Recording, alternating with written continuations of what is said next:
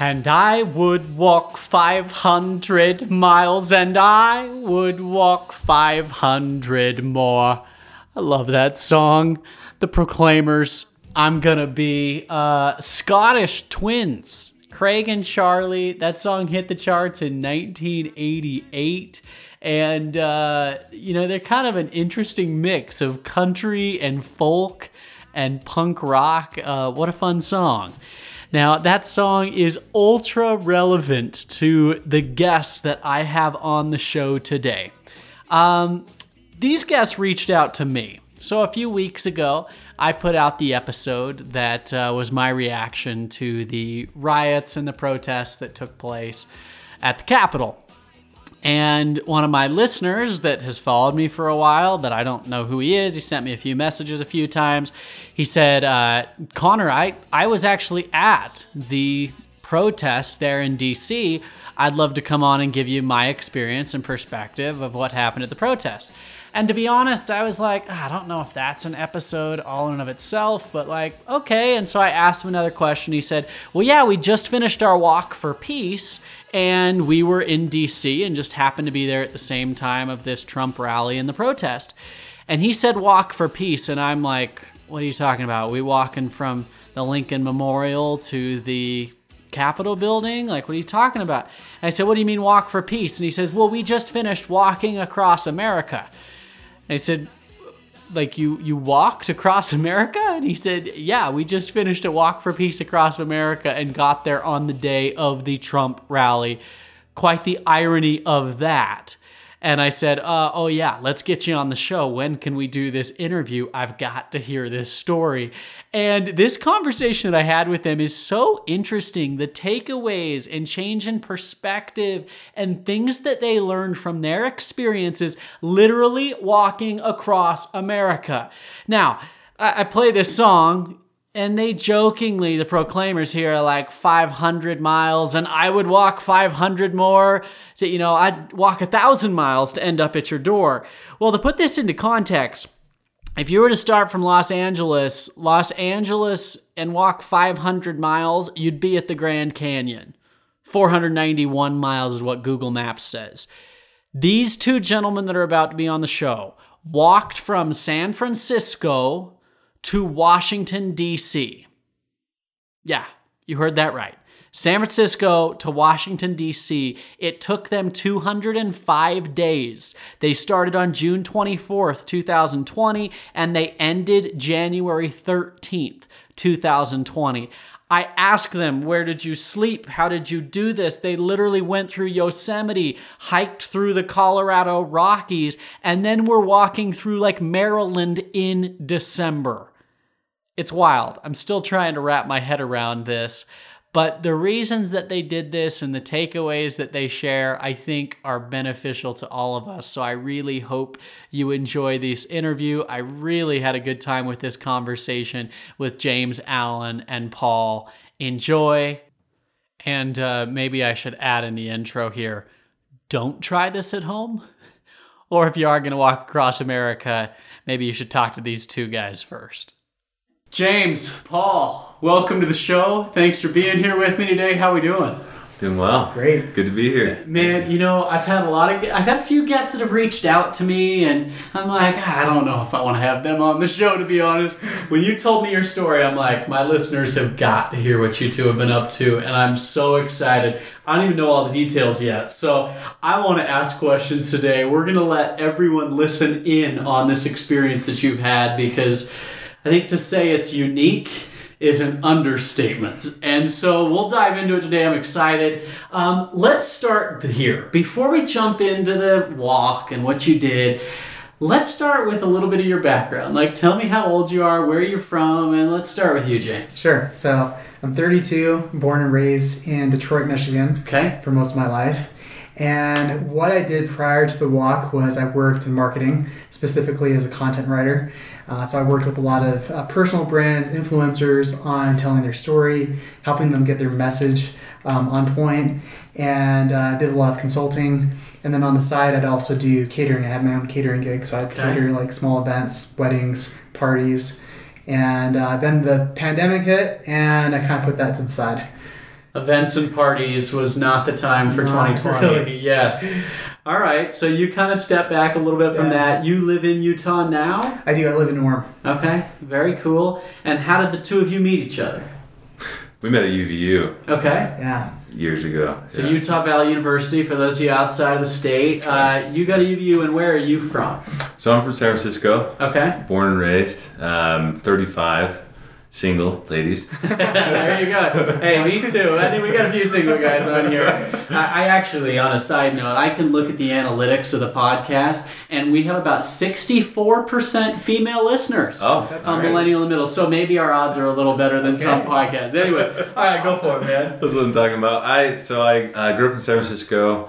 Grew up with not really like any kind of interest in walking across the country. That never really once came to my mind. Grew up, typical kid, wanted to be a baseball player when I grew up, or a cop, or firefighter. I just had this internal drive to want to help. Yeah. So it really took me a long time to figure out my place, and my purpose. Something I've been reading a lot lately in Eckhart Tolle's book, A New Earth, Okay. which is one of the best books probably I've ever read. It's all about developing our purpose and really determining what our purpose is. So that took me until I was 28, honestly, to really even know I wanted to teach. Like, I had thought about teaching as a teenager. Okay. And one thing or another had led me away from getting into education, whether it was just self-confidence, self-esteem, not thinking I'm good enough, not thinking I'm smart enough. I didn't really get into reading until I was like 16. As far as like reading for my own benefit, I remember so eventually I got an education, right? I went back to school at 28, got my degree in history education, got a minor in constitutional studies. Awesome. And I taught for a couple years. I taught, U.S. history, American government, personal finance, with middle school, high school kids. Substitute taught for 6 months. James and I subbed at the same time, just around the Alpine School District and a couple outside districts. But, working with kids, it first of all, it gave me just this wonderful insight. Like, we have one excellent generation right now, just very insightful, well-read, amazing kids, but they're also faced with challenges that we've never seen, Sure. in this modern day, dealing with pornography, the phone addictions, just not being able to focus, having just this information overload, and so essentially, I don't know if I'm going on too much of a tangent here. That's one of the big things that sort of led us to where we began with this walk, is the idea of where's my purpose in all of this? Yeah. When there's chaos, when there's rioting, when the world seems to be going to hell in a handbasket, what am I supposed to be doing? And I think, without even just sort of focusing too much on that, I think part of it is just tuning to what's in the heart, what's in the mind, as far as what is something I see myself doing? Who do I see myself being?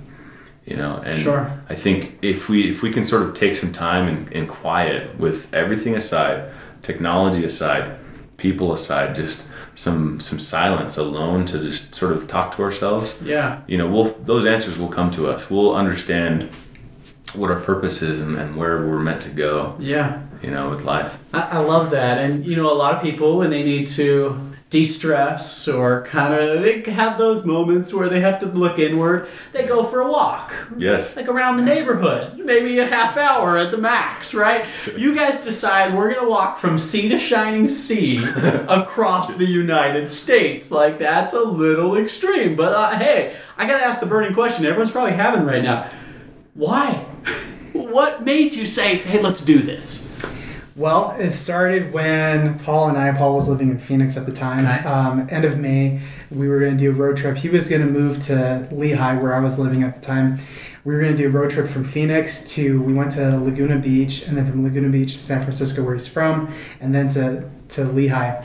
Well, it was on June 2nd when we were driving from Long Beach to San Francisco. And, with the pandemic and everything was closed. And, with what happened to George Floyd, there are these riots going on across the country. And then they're implementing this curfew.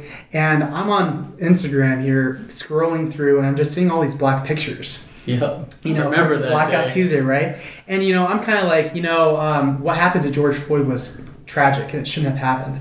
But at the same time, I'm seeing a lot of people complain about our police force and saying that we need to defund them. And I'm just thinking, like, there's got to be a different way to look at this. Like, and just by posting a black picture, that might be a nice sentiment, but it's not going to change anything. No one's going to remember a black picture, right? Sure. It almost seems like virtue signaling, in my opinion. And so I thought, instead of complaining about this on social media, there's got to be something more that I can do to make an impact. And so I think Paul had been thinking about doing this long walk. And he's like, dude, what if we do a coast-to-coast walk across America for peace, acceptance, and love? And that's how it started. And I immediately looked at him and said, yeah, I'm down. Yeah, instantly. It was like 2 seconds. He's like, let's do it, man. So you just decided on it. Had you done any research? Did you know like how serious this was, how long it would take? Anything like that? Not really. My idea of planning is decide and execute. Okay. That's. I mean, we had so. If you back up a few years, I had done a long walk, a short long walk in Spain. I'd done the Camino de Santiago. Okay. Just a portion of it. So from Astorga, Spain to Santiago de Compostela. Mm-hmm. So it's like a third of it. 183 miles ish. Okay. Right. So I had an idea for like, all right, some of the things I needed to do and to get prepped, and we did. We contacted Katrina's friend. What was her name? Yosemite. I can't remember. Yeah, she's like a tour guide through the Yosemite area. We met with our friend Lexi, who has been doing through hikes. She's done the PCT or the PCT, the ADT the AT Appalachian Trail, Pacific Crest Trail, and then the Continental Divide Trail. Okay. And she's a savage. She's done like over 8,000 miles. Mm-hmm. But mostly on trails. And so we didn't actually talk to anyone who had done a pavement coast to coast, kind of thing. And so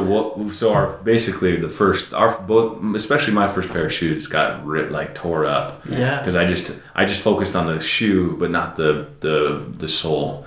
So come to find out, Vibram soles are very important if you're going to be walking on mostly or nothing but pavement. You start in San Francisco. Uh-huh. Day one, you walk across the Golden Gate Bridge. Mm-hmm. Yes. Tell me a little about the beginning part of this trip. So it was my first time walking across the Golden Gate Bridge, so I'm just like in awe. I'm like, this is so cool.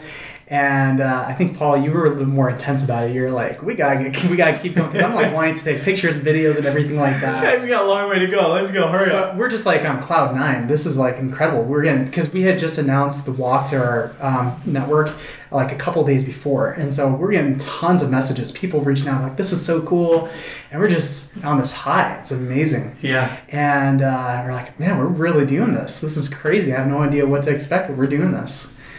Yeah, awesome. I mean, we started with a cold plunge in the ocean, Pacific Ocean. Okay. And I grew up on Santiago in San Francisco, 24th and Santiago.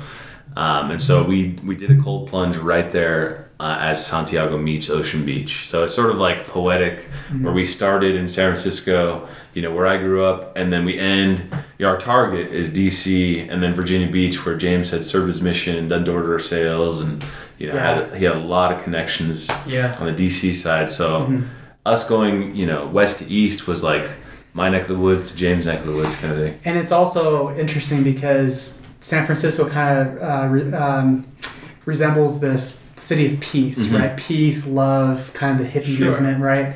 And then, of course, DC being this political capital of the world, and it's ironic that we kind of figured this route the way it was set up. Yeah, just to give some context, you started, was it June 20th? June 24th. June 24th. Mm-hmm. All right, so June 24th, 2020, you take off. Now, by the way, we haven't said this yet, but y'all have been home for like a week. Like, this just finished, right? So, we're in January now. This the whole trip was I wrote it down. How long was it? Well, today's what, February 6th, right? Yeah, so 204 days. That's what you told me, right? It's 205? Technically 205 days completely. June 24th to January 13th. Just finished this up a couple weeks ago.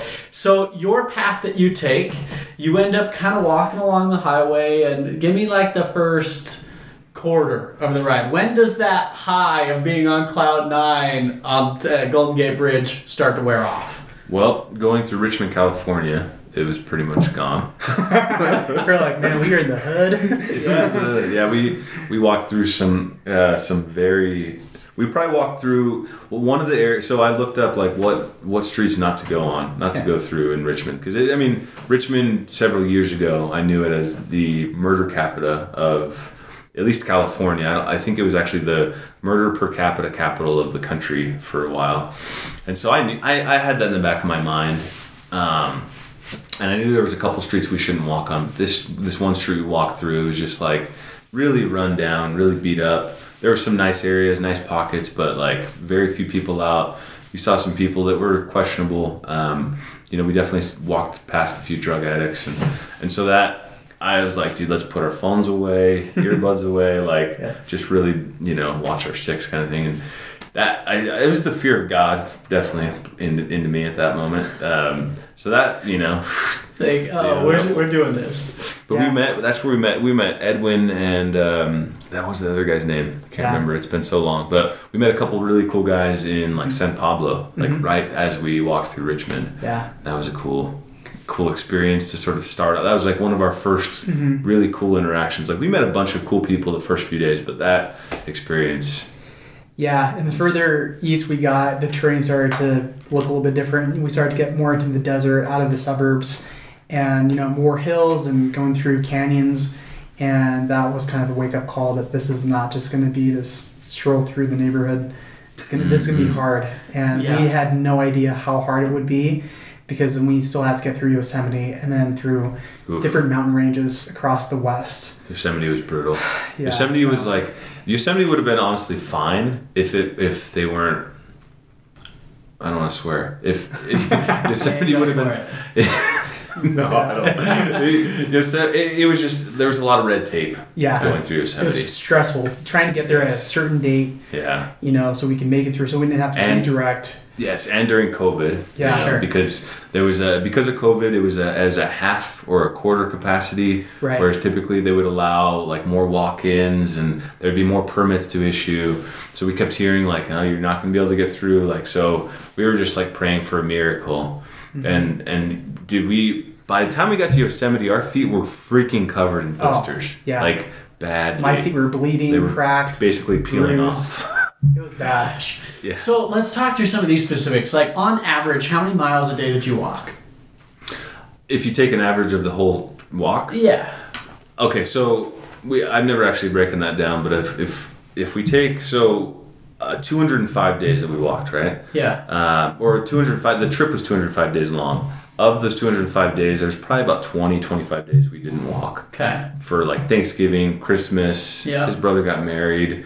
Birthday, a few different things, right? There was there was like a week straight where we just like took time off in Colorado and Wyoming. We just needed to take a little break. So about 180 walking days. It's 3132 is the mileage. So if you break that down, 3,100 miles. Yeah, divided by 180. I think we averaged, like as an aggregate, we averaged like 12 miles a day. It was something not very much. Yeah. But every day was a little different. So I'm going to say 180 days, 17.4. So the first 900 or so miles we walked pretty much together. Mm-hmm. There was like once a week maybe that we would do a relay. So we have the Subaru, right? And then so we would do this like frog leap continuous kind of relay. It's not a conventional relay where it's like, I finish one leg and then I pass the baton to James and he does the next leg. It was this continuous like, I get dropped off, and I start walking towards the car. James drives up to the middle to like 3 miles up, parks the car, and then he starts walking east. And so as I'm walking to the car, he's walking east. I walk to the car, I drive up 3 miles, and we just would do that. Yeah. Like, it's this sort of unconventional Yeah. frog leap kind of So you relay. did that during part of the time that you were on the highway and busy. Here's the other real question. Like, where did you sleep? Did you have your life on your back? What were you doing?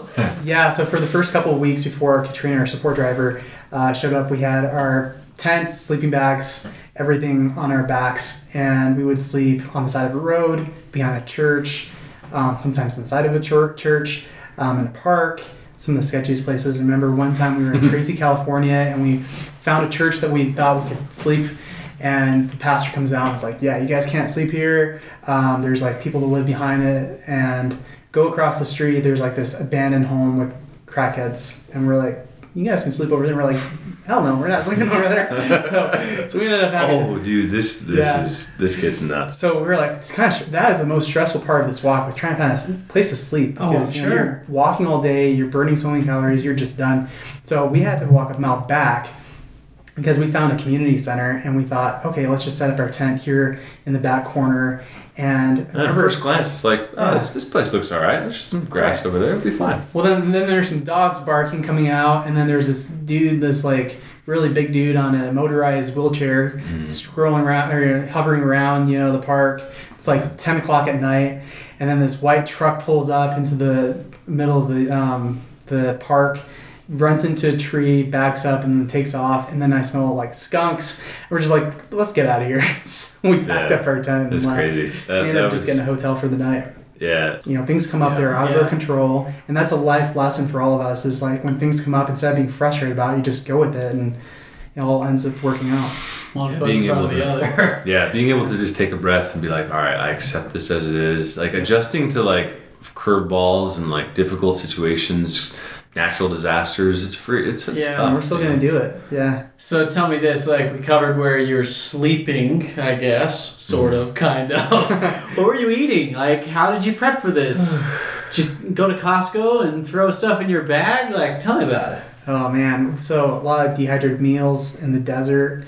Just depends. Like if we were in the city, sometimes we'd like try to get some food. I think we went to Costco one time, but yeah, I guess it depended on where we were. So you get to Colorado, and it's kind of interesting because we talk about how during this stretch, we're in the middle of the racial unrest with George Floyd and everything that just happened during last summer. Yeah. We're in the middle of the pandemic, coronavirus, like that's how that's rocked the world. And then to make it the full triple threat, you find yourselves in the middle of some major forest fires that you literally have a fire blocking your path in Colorado. Tell me about this. Yeah. Yeah, so we had just made it through Steamboat Springs, Colorado, and we're making our way, and we thought this is going to be the last pretty much mountain range that we'd go through before we get to Wyoming and be just flat. Now you're so excited for the flat Midwest. Yeah, because we could just kind of cruise through this last part. And so we get there, and we've been told, I think, that there were some fires spreading from the north, northeast range of the mountains. And you could see it. You could start smelling the smoke. It was crazy. And so I thought for a moment, I'll have to kind of just summarize this. I thought for a moment we could just push through it. And so I went up there and started hiking about 7 miles into the mountain, and it was an eerie feeling. James had hit his stride at this moment. He's like, "We're doing this, man." He was like, he's got the walker's high. Yeah. Oh yeah, he had it. So I'm up there, and like everything above me is like gray and orange and red, and you usually hear birds, or like you can see different animals, and there wasn't anything like that up there. They all like left. They fled. They knew they were in danger. They were smarter than you. Yeah, absolutely. Well, I thought I could just push through it because I'm like, I have another 7 miles left to go through this range. And Paul had went up with the support vehicle to kind of scout it out, make sure it was safe. And we get to this point where Paul comes back and he's like, we have to turn around. And I'm like, I'm so pissed because I'm like, I just want to push through and get to the other side, right? Mm-hmm. America. And yeah, exactly. Totally. So we stop and we turn around and we end up having to add on. It was like 150 miles to our walk. Oh my gosh. So we have to go south and then east. I'd be pissed too. And then north. I was so pissed. It was initially like a 2,900 something walk. That was our initial mileage. Okay. But then to have to go through the Rocky Mountains, like I was like, I am not happy about this because I don't want to have to camp up in the Rocky Mountains. I want to, like, because I didn't know if it was going to snow or, I was just tired. We had this plan to go stay with this family in Wyoming. I was looking forward to that, and we had to just totally change all of that, and That's right. it kind of threw us off. But there was a silver lining behind that because we had some amazing experiences. Really huge growth experiences between the both of us too. Yeah. We won't get into that. But. So tell me about this. Like, we've talked a lot about the logistics, the food, where you slept, how you did it, how your feet felt. Yeah. Give me more now, like, what's going on inside your head? Like, you're now in the middle of the country. You're starting to get through this challenge. Like, what was unexpected as far as, like, how this affected you? I think there comes a point where we've just got to let go. At that moment where those fires hit, I mentioned earlier to you, as we were talking before, that, my wallet, my backpack, my jacket, my walking staff, that I love that walking staff. Like, all of those things got left behind, when you lost them. Yeah. Mm-hmm. Yeah, we turned around. At this point, it was Route National Forest fishing access. I had set them up against the vehicle and forgot. And we got this call, sort of a frantic call from a friend telling us, hey, you boys need to turn around. Like, it's not a joke anymore. It's like, this fire it's a mile and a half from the highway. So, like, what are you doing? Kind of thing. Really calling us out. So thank you to Michelle Hall for talking some sense into us. So we ended up driving back down to Cowdery in Colorado and heading south and southeast from there. So, I 45 minutes to an hour passed before I realized I'd set the stuff on the side of the road. So when I went back, it was gone. So I think a lot of what we experienced, and throughout, sort of intermittently, I'm still finishing the book, New Earth, but I was reading that book, right? It's just something I would read a few pages and I would sort of just sit and digest. And a lot of it, I think, is just ego, letting go of ego stuff, phone, wallet, keys, backpack. Obviously it makes life more enjoyable, even a home, and car, but it's all just like, we oftentimes, it becomes a part of us, and without it, we sort of like, oh freak, like, what are we gonna do? But it's like being able to let go of those things. That's not your identity. It's not. Our identity is, and oftentimes we're not even living into our true purpose. We're doing things that we hate on a regular basis. But even if we're in that kind of situation, I believe it's possible to shift within and just focus on being rather than on doing. And with that, because I felt the same way, because I had a really hard time not necessarily letting go of things as much as my expectation of how things were supposed to work out. Mm-hmm. Like being in DC at a certain time, or like, there's so many examples, but I think I remember back years and years ago, Paul and I did a trip to Yellowstone, and we were driving my car. I just got this new car, and someone that was in the car with us spilled chocolate on the back seat, and I was just so annoyed about that. An important lesson that Paul taught me was, don't ever let that type of situation get in the way of a relationship. And so, for me, really, the way that this walk affected me is how important relationships are, and you don't want to let little things get in the way of those relationships. Yeah, I think that's great. It segues really well into what I wanted to ask next. I had the chance, to chat with both of you for a few minutes before we hit record, and I asked you, hey, what stories, are there anything that you want to make sure comes out in this episode as highlights?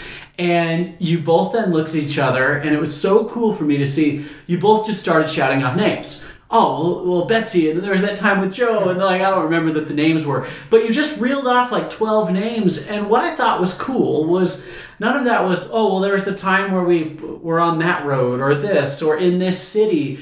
It was all based on people, And it seems to me like that's what you remember most out of this experience. Share with me the value of like how slowing this down, putting your phone away, and who you met along the way that changed you.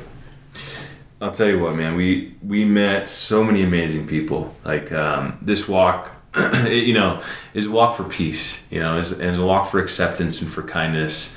Something we've been saying since the beginning. Really, James led off with it. Is the idea of detailing and showcasing these stories where random strangers stopped to help other random strangers. Like these moments of kindness. Tammy D'Antonio, she put us up in her hotel for 10 nights. We used her hotel as a base for free in Groveland, California. Stephen Wanis stopped in Nevada and literally emptied all of the food they had in their vehicle. They gave us the cash out of their wallet, wipes, adult body wipes. Like they gave us the flare gun and a freaking tomahawk and an AC unit to our tent so we could sleep during the daytime. Yeah, paid off Katrina's speeding ticket she had just got through freaking Tonopah, Nevada. Like, I mean, and it just goes on and on. Like and the cool thing is, James mentioned, I hope you're okay with me sharing about that vision, like a little split second. So before we ever started the walk, or right at the beginning, right, you had an experience where, you want to tell about that? Sure. So first of all, I'd have these like impressions or visions. Like I even had a vision of me, or a dream of me walking back to DC like years ago. So the reason I was so quick to say yes to this walk was because I was kind of prepared for it. But when we were in San Francisco, after we had decided to do this walk, I told Paul that we'd have angels from both sides, like here on earth and on the other side, ministering to us.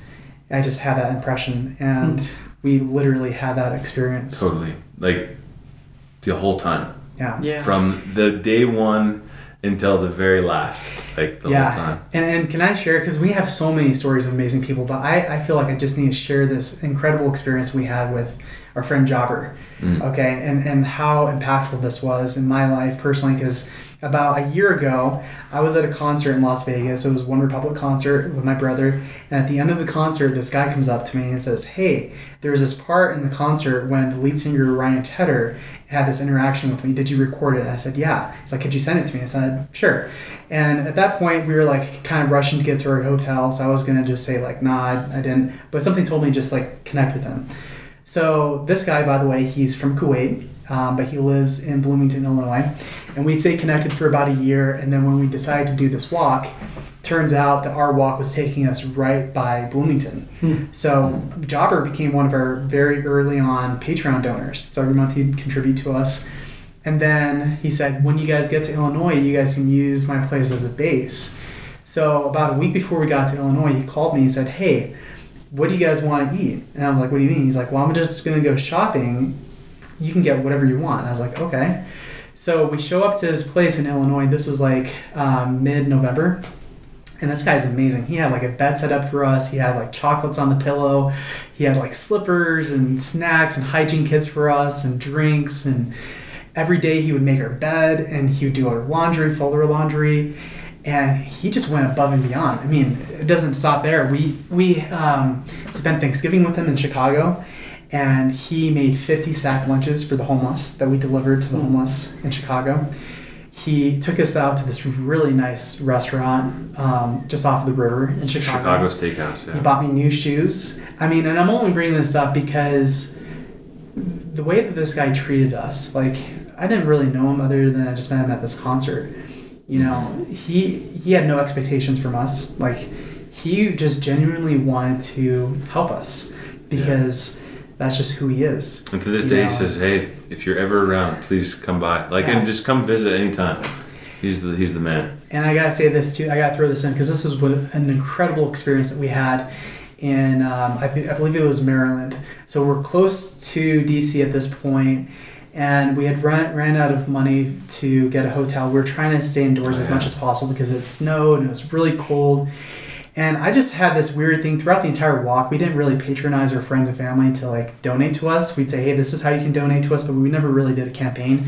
We just did this walk out of faith. Like, we just knew God would take care of us, people would take care of us.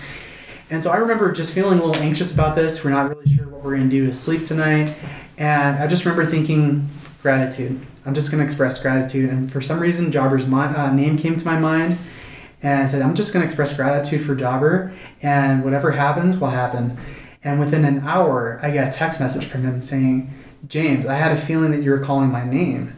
I said, really? And I was like, I just was thinking about you. And I was just thinking how grateful I am for you. He's like, do you guys have a place to sleep tonight? I said, no. And he said, well, I've got you guys a hotel in Cumberland, Maryland. And we had no money that night. Yeah. We would have, and it was heck of cold that night. Yeah. It was so like frigid, 20s or 30s or something. Because we're That like was- in December now. Yeah, it's in December, and and that just shows the power of gratitude. And we had experienced this, both Paul and I and other people. We had manifested so much, whether it was good weather throughout the entire walk, whether it was people pulling over. These things started to happen because, like I talked to you about before, just expressing gratitude and power that has on our environment. And I really believe Jobber was really such an angel to us. Amazing. Love that man. Yeah. And that hotel had a gym. Oh yeah, because you guys needed to go work out. Come on, did you go get on the treadmill? Anyway, I think that's so cool, and it's in talking to you. One of the reasons I wanted to have you on the show is you said that 2020 was such, in a lot of ways, all the stories we heard, and political talk and the news was so negative, right? And you look out and it's like, man, I mean, I get all these people that message me that listen to the podcast that are like, man, the world's in such a bad place. Like, what's coming next? Like, man, just extreme doomsday. And I think what you said is cool, is what you learned is that there's a lot more good out there than bad. Yeah. And you got the chance to see that and give people the opportunity to, like, give back firsthand. How did that change your perspective of, like, America and what we hear? So I think, we were talking earlier about this guy we met, right, who sort of had like this negative outlook on the way America is, and people are like constantly, yada yada yada. And we had plenty of experience. We were cussed out. We had people yell at us. That was an exception for sure. That was not the standard. The standard, like a standard day for us was we would have no interactions. Well, for me at least. James looked more like a 15-year-old boy walking across the country. Like, are you okay? Are you lost, little boy? Well, for me, I looked like this burly, like scruffy. I had this ginormous beard. Yeah. I typically had a knife on one side and like a Machete can of on bear the other. spray. But it was the opportunity for us to see that this country is full of good people, especially in the Midwest. The Midwest is amazing. Okay, here's the irony of your story.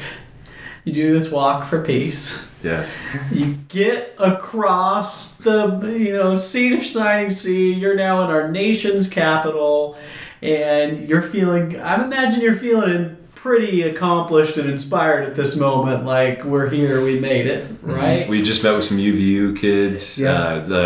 Cameron, and I'm blanking on his name. Redhead Andre and Ryan. A bunch of UVU alumni met us to walk into DC with us. It was cool. That's awesome. So you were for Forrest Gump there. You had people joining with you on the walk. Oh, yeah. You get to DC, and first off, just tell me what was the feeling like when you're like, we're finally here? So exciting. Well, I think it was okay. So I was pretty excited, right? Because I had served my mission there for the Church of Jesus Christ of Latter-day Saints, and I'd been there before, so it wasn't anything super new. But I'm sure for Paul it was a little bit different because this was Paul's first time going to DC. But I was like just relieved. Honestly, I was just like, oh, thank goodness we're here. So you get to DC, and for those of you that we've already talked about this, but you guys show up in the middle of Trump's rally, the day that the election is supposed to be, made official, and the Capitol protests, riots, insurgents, whatever you want to call it, domestic terrorism. There have been a lot of names put to it. Tell me your experience there. So January 6th, the 5th, we stayed with a friend, Brandon Hoffman. We had just met his brother, Curtis. So Curtis found us from some Utah interviews we did. with like Fox 13 or one of those.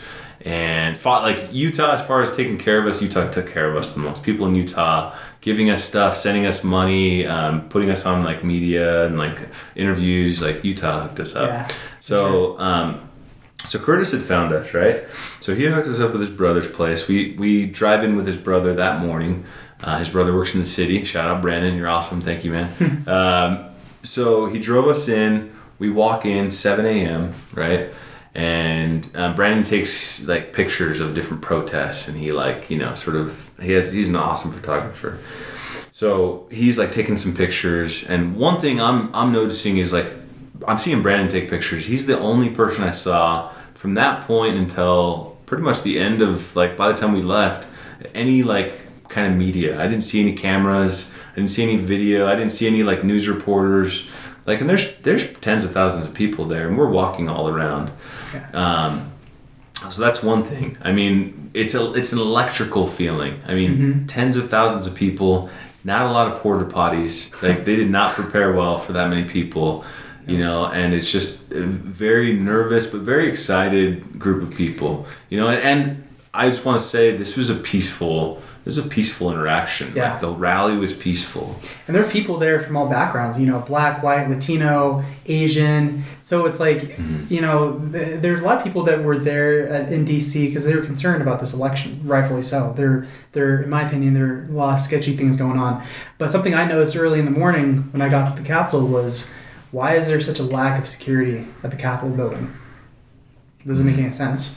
You know, they should have known beforehand that there are going to be a lot of people there, most likely protesting at the Capitol, like, what's going on.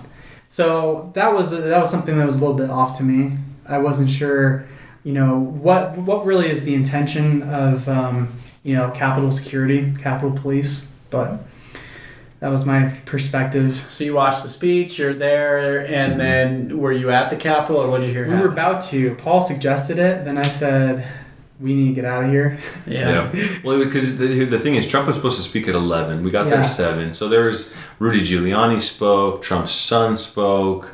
Another lawyer that's working on the case spoke. Representative Hawthorne, or is that new representative from North Carolina? I don't remember. Yeah. Yeah, there was a couple of different people that spoke. So, you know, it was past noon by the time he actually spoke. And we had a dinner appointment at 5 with Mac Haddow, that was awesome, by the way. So by the time Trump got done speaking, he spoke for over an hour. By the time he got done speaking, it was like already close to 1:30. Yeah. And so I was like, dude, let's just march with them for a little bit, you know. And it wasn't, the intent was not like, let's do this violent march. No, it was like march peacefully to the Capitol to like question the results of the certification For sure. for president. That was it. It was supposed to be peaceful. And honestly, from a lot of people I spoke with, because we met several people there. Like, you're not hearing about this, but there was like, they were singing the national anthem. They were on the Capitol steps. They were singing, you know, God Bless America. And it was like a kumbaya kind of America moment. Yeah. You know, there, you know, for the people that had marched to the steps of the Capitol. I did hear one of my friends, a contact I have that I met there, he did say, you know, there was someone in front of him that said, you know, and he was wearing a Trump hat and a Trump shirt. And he's like, let's go make these guys look bad. So he heard someone say that. You know, another friend of ours said, you know, that we met Matthew, Captain Matthew. He said today was a peaceful protest that, you know, a few unpeaceful people got involved in and like infiltrated and, you know, did everything they could to make this look like it was you know, this terrorist kind of Trump rally, which it wasn't. It was a peaceful Trump rally infiltrated by people, I believe, on the far left and far right. Yep. You know, trying to make Trump supporters look like terrorists. A little bit of both. And that's kind of how I felt about the beginning of the protest, which is really the reason that we started doing this walk in the first place, was whether we believe in the Black Lives Matter movement or not. I believe there are a lot of good intentioned people that were part of that protest in the beginning of the summer, but it was infiltrated by who, I don't care who you call them, Antifa, whatever, some really just bad people, right? That are making this movement that I believe could have been positive into bad experience, right? And this happened dozens of times, right? With, you know, all throughout the nation with, you know, peaceful protests that are getting infiltrated and then all of a sudden become violent towards the end of the night. Like, this is what we're hearing is Yeah. happening all throughout the country. It's all about polarizing. You know, this podcast, Millennial in the Middle, it's like, you know, why do we have to take necessarily a side, a political side? We can take a moral or value based side, but yeah, it's not about that. It's not about taking like right or left. Yeah. Did that, like, I think a lot of people when it comes to politics in our country right now are jaded, right? Oh, yeah. And so how did that affect you I mean, you guys have been on the road for 6 months, having these great experiences and learning a lot, looking inward, and, you know, you've used the word, like, other people served as angels to you, and being, you know, like, those miracles that took place and that happened. Did that, like, confirm the jadedness to see that and then all of a sudden be in the middle of the contention? Or what was your takeaway from that? Are you like, are we all right? You know, I think we're still right in the middle of it, you know, and there's a lot we can do and there's a lot we can't do. Like, a lot of this is out of our control, but we still have an opportunity to, I believe, to rise up as Americans. It's our duty, right? It's our constitutional duty to hold our elected officials accountable.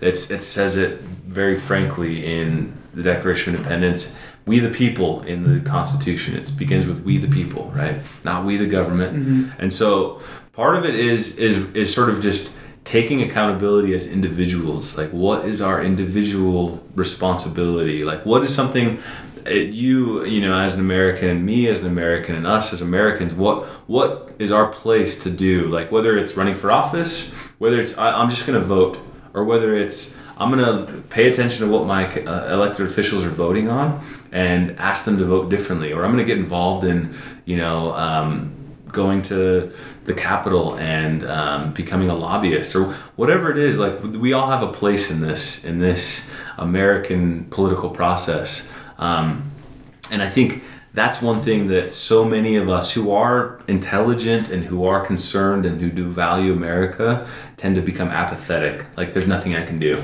It's like it's just going to happen the way it's going to happen. But like, really, I think part of it just goes back to aligning with purpose. Like, what is our purpose?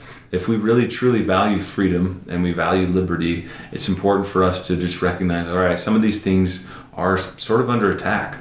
You know, seeing curfews imposed at 10 p.m. in Ohio and New York and California. Like, all right, our freedom and liberty as Americans, as we know it, our constitutional liberties, our Bill of Rights, these things are under attack. And so, like, all right, what side of the struggle for freedom will I be on?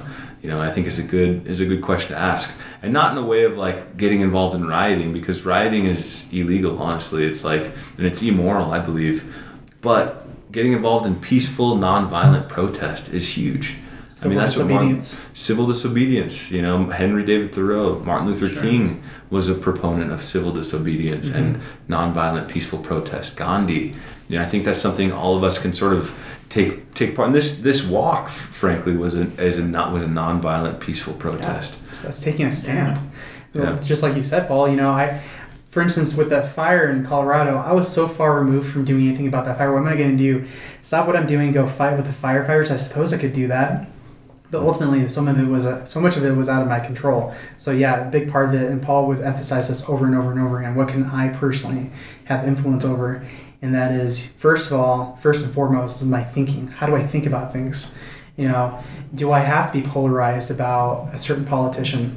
No, I can be indifferent, but I can still have an opinion, but I don't have to let that opinion move me so far to an extreme where I get frustrated and angry and start acting out in a way that's not lawful or even just, right? Mm-hmm. So yeah, this goes back to like focus on what I can personally control and influence, and you know, just kind of let God take care of the rest. You know, as I break a lot of this down, I think a lot of what you just said, right, there's really a goal of this podcast, that it's easy to look at what's going on in the world and say, there's nothing I can do about it, and write it off as a lost cause or feel that you can't have an impact.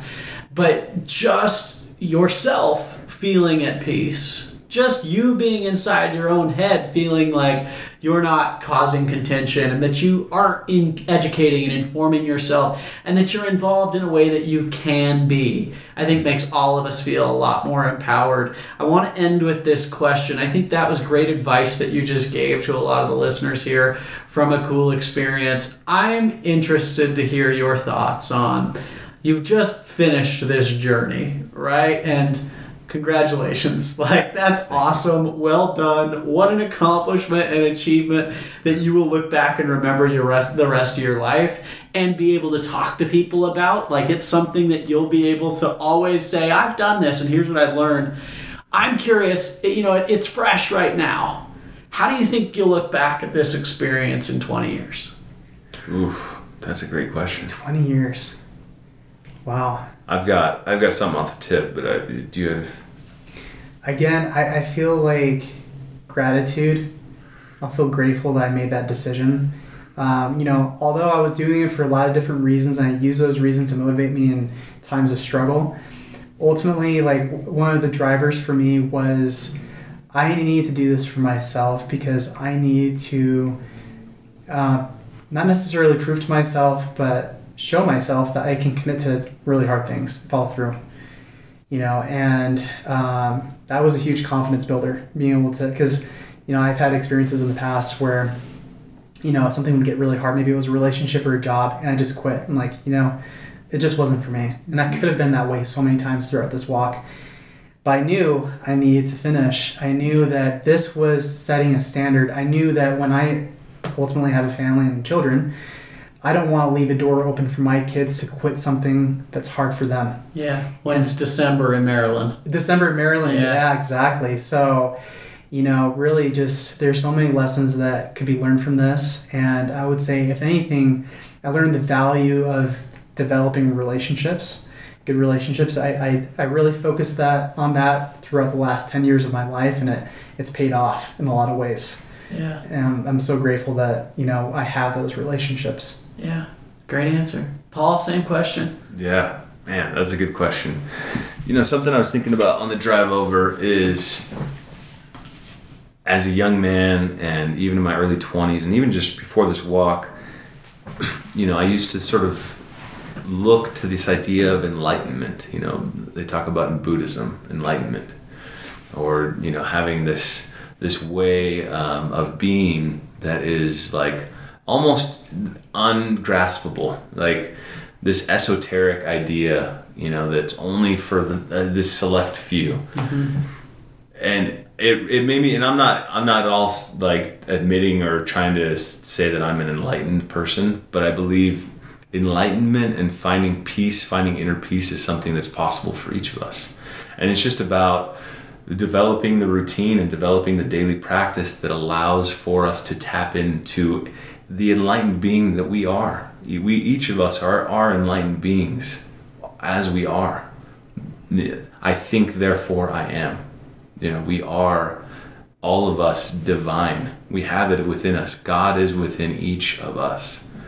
Divinity, it's all within us. So I think learning to tap into that, learning to harness that, and learning to, I think a big part of it, honestly, 100%, is setting aside all of the distractions, setting aside even the music, the phone, setting aside the device, setting aside, friends and family for a time, and really just getting okay with being alone and being okay with being silent and having silence, taking some time to meditate. And doing walking meditation, like you mentioned earlier, is, I think, one of the most powerful forms of meditation.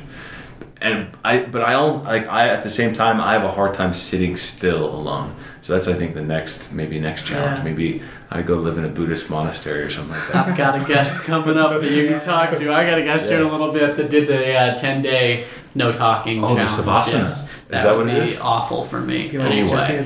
Yes, and several people talk about You that. got it. Guys, I'm going to wrap this up. I really enjoyed this conversation. Again, congratulations. I hope that you continue to share this story. I hope that you continue to share the perspective that is gained from that. And I hope that people, not just, oh man, that's crazy. They did something crazy, but like, okay, yeah, you did something that some might call crazy. I'm still going to call it crazy, boys. But what did you learn from that? And I think it's pretty awesome to see your perspective through that experience and what you can now take to everyone else. So thanks for listening, everybody. Until next time, clowns to the left me, jokers to the right. Here I am, stuck in the middle with you. And that was a trio. All right, we'll see you next time, guys. Have a good one.